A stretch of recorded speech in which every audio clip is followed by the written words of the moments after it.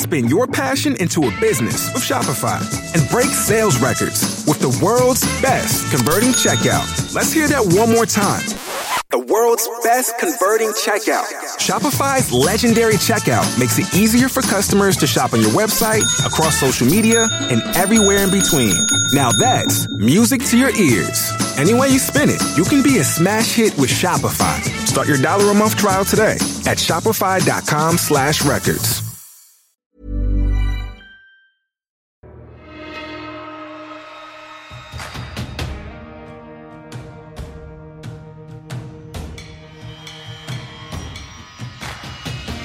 Welcome to a very special bonus edition of Sci-Fi Fidelity. Today we have with us Mr. Nick Frost, who is known and loved by fans both in his native UK and around the world as, well, maybe Simon Pegg's better half in the Three Flavors Cornetto trilogy, Shaun of the Dead, Hot Fuzz, and The World's End. And this month he joins the cast of Into the Badlands, the genre-bending post-apocalyptic martial arts series from AMC, which is entering its second season on March 19th. Welcome to Sci-Fi Fidelity, Nick Frost. Well, hello. Thanks for having me. Now, for newbies, this show is an indeterminate war in the distant past, which has reduced at least one area of the world into a sort of a feudalistic state. And we've got 7 different barons controlling different aspects of commerce or industry, each with their own armies, and conflicts ensue, but guns have been removed from the formula. So that's how you get all these wonderfully choreographed fight scenes in the show. And with the different factions in season 1 that we saw from Quinn and the Widow and Jacoby, and just a hint of maybe the River King and the Abbots, is your character, Badgie, who's new to season 2, part of one of those factions, or is it a completely new one? No. You know what? Let me just jump in and say, I think Badlands is set 3 years into the future. Okay. I think it's 2020 it's set. Yeah, Badgie's completely new. You know, he's not affiliated to anyone. He has no ties, or so we think. And, you know, Sonny wakes up as a prisoner and he is chained to this man, Badgie, who's me. And, yeah, we stayed chained together for, I think, 2 or 3 episodes, which is it's fantastic for me as an actor to be chained to Daniel Wu. It was a real treat. Well, now, tell us about these weapons of choice. We see some screenshots in the publicity material and a great animated GIF of your character in action. But we see in your cast photo that you're a bit a fan of hammers. So how are those going to get used, and what can we look forward to seeing with those tiny little hammers there? Well, weirdly, hammers is... Well, I used hammers in that publicity shot, first of all, because my character works in a mine, or he's a prisoner in a kind of prison mine. And secondly, because my soccer team that I support is a team called West Ham United, and our nickname is the Hammers. And so that's why I use the Hammers as a kind of cheer and a little blink to my favorite soccer team, West Ham United. Now, in general with the show, I don't know how much you can speak to this. Are we going to get more answers in season 2 about the wider world that perhaps your character is about, maybe even Azra, beyond the Badlands? Well, listen, I mean, that's obviously a massive spoiler, but with most of these things, I mean, there is creatively, it's a toss-up between what you're going to give to the audience and what you're going to keep hidden back should there, touch wood, be a 3rd season, you know. So, I mean, making episodic American TV is a new thing for me, too. So I didn't know what was going on story-wise. You know, we're all kind of kept in the dark. We have 3 scripts to start, and then as we're shooting, you get number 4 and 5. And, you know, I think all of the cast were keen to know what happens. You know, it's a really nice feeling getting that script and thinking, first of all, have I been killed? No. Brilliant. So what's my character now doing, you know? And I think they play that balancing act really well. So, you know, there are massive kind of, oh shit moments.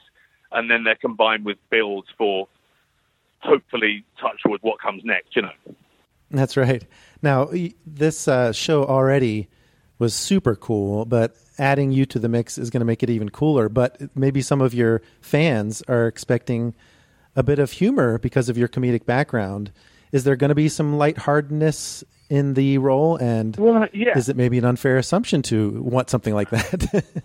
Well, no, I mean, I think that's fair enough. I mean, and that's what I like doing, but I think characteristically, you don't have to be just one of those things. You're not just a funny person at the expense of being a human being with human emotions. I think the best, funniest people have all of that, and in terms of drama, I think dramatically, even at the lowest points of it, a character's life, you can still be funny, and it works. And in fact, I think it works better.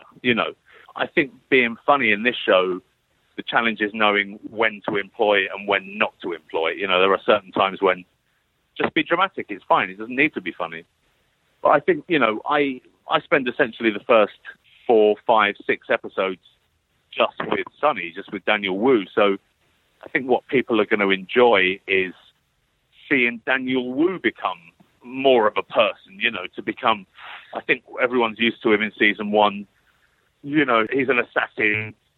Him and Quinn are at loggerheads, and then, his wife and his baby, that's the mission. And now, through Badgie and with Badgie's help, you see him become more of a person. So he laughs and jokes a bit, and, Badgie prods him and looks for an opening, and I think that's a really nice thing to do, and I think people will really enjoy that element of Sonny, Now, were you a fan of martial arts films yourself growing up, and how did this come about, you getting this role? Was it tailor-made, or did you come to it from an audition process? No, not at all. I mean, yes, I was a fan, but, I mean, I'm not like a massive fan. I'm not like Daniel Wu or Tarantino or Edgar. I couldn't name you every film that Jackie Chan's ever made. But, yeah, I was a massive fan. I was a fan of Bruce Lee, I think, growing up.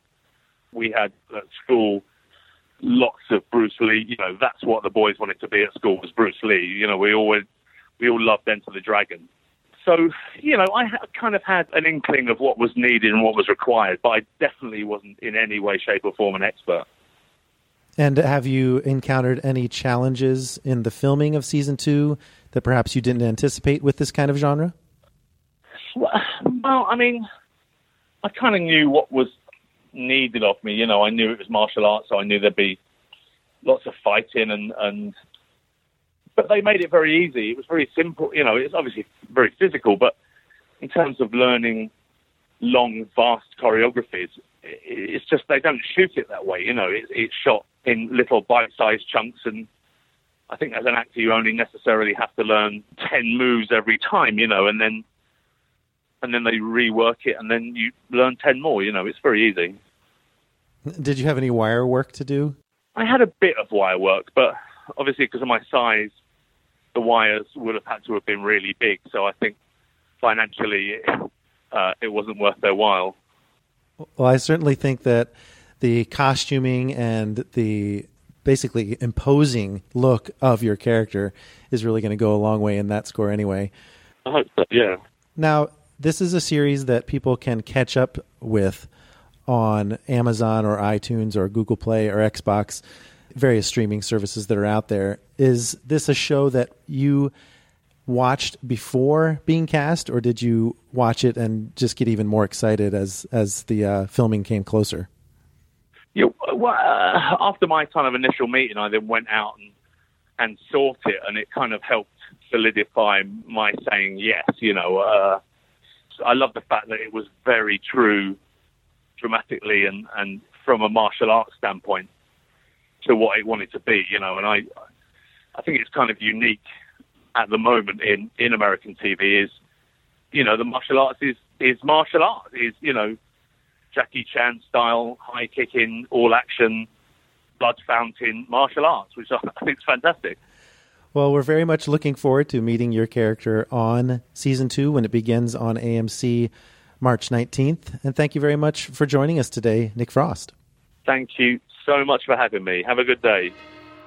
So go ahead and check out the multiple Into the Badlands Season 2 trailers that are available here at Den of Geek, along with episode information for Season 2.